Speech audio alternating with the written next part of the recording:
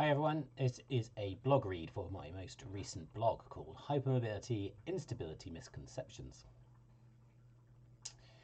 I've seen an increase recently in some misconceptions around hypermobile joints across Twitter and Instagram, and I want to address this for the benefit of professionals and patients who may come across this blog. There is a concern that a misconception around what is happening at a hypermobile joint could lead to worry or fear of a person about their body. As usual, feedback is greatly appreciated, and any further reading for me, please do send it my way. Remember, my shop helps to support me continue with these free resources and all the resources that I create on this website. So if you just head to rheumatology.physio/shop and have a look around, if there's anything that interests you, then please do grab one of those for yourself. Please remember, as usual, this blog is not a replacement for clinical reasoning, and if you are unsure, get advice. Disclaimer. In this blog, I am not commenting on the extra-articular features of hypermobility syndromes, Ehlers-Danlos variations, or individual experiences.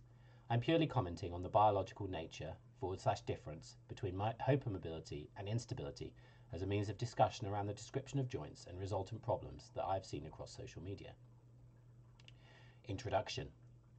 There is a push across social media to raise the profile of the cause of a variety of symptom presentations being related to hypermobility spectrum disorders, hypermobility EDS syndrome or hypermobile Ehlers-Danlos syndrome, and other variants.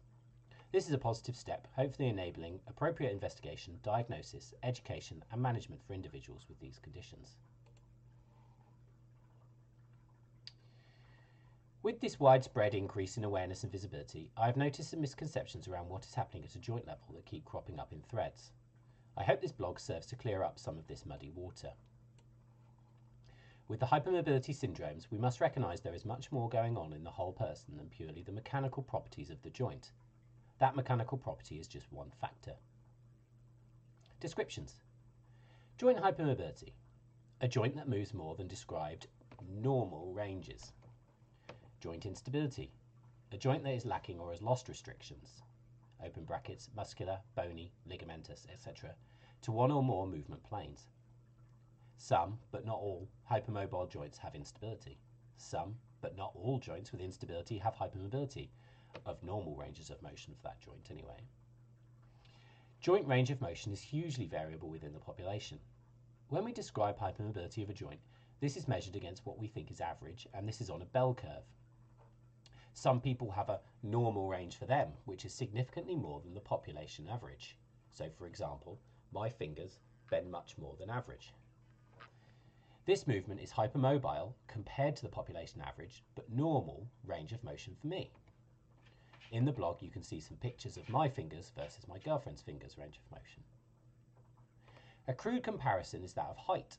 The population mostly have a height between 5 foot 4 inches and 6 feet, but we all know people much taller or shorter than those top and bottom numbers. That doesn't mean they have had a problematic cause for their height, it's just an issue with mathematical averages. A joint with instability in one person may increase range and gain the ability to move the same as someone whose normal range was significantly more prior. This is not normal for that first person and should be thought of differently. Imagine my girlfriend sustains a finger injury and her finger is suddenly able to move like mine. Her finger would be both hypermobile and have instability. An injury mechanism, open brackets, tissue damage, was required to get to this new range of motion, close brackets. Mine normally moves into that range and is not injured to get to that point. Her finger moving into this range in the future is likely, but not guaranteed, to continue to be injured, or repeatedly injured, as this is still not the normal range for her joint.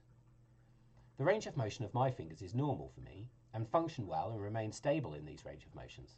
I can do things in these ranges without concern because it's again normal for me, and as such is of equal robustness or resistant to injury as it is in normal for everybody ranges. See my push-ups video. Joint properties and outcomes. This means when reading comments, threads or articles about hypermobile joints, remember the following. Hypermobile joints are not necessarily unstable joints, but sometimes they are. Hypermobile joints are not necessarily more prone to injury, but sometimes they are. Hypermobile joints are not guaranteed to become painful, but sometimes they do.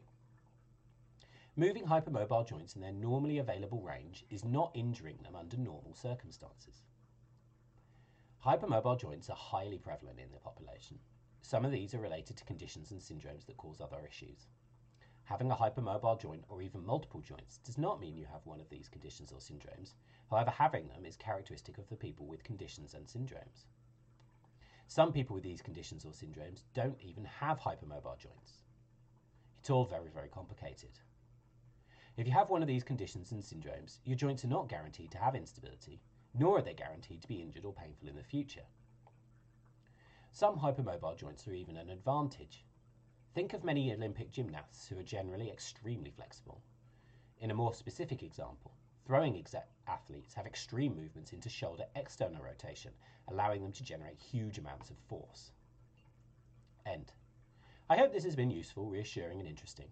It is important that we use the right terminology, understand what is normal and what is pathological, and that this will vary wildly between individuals, so we shouldn't generalise across populations as much as possible.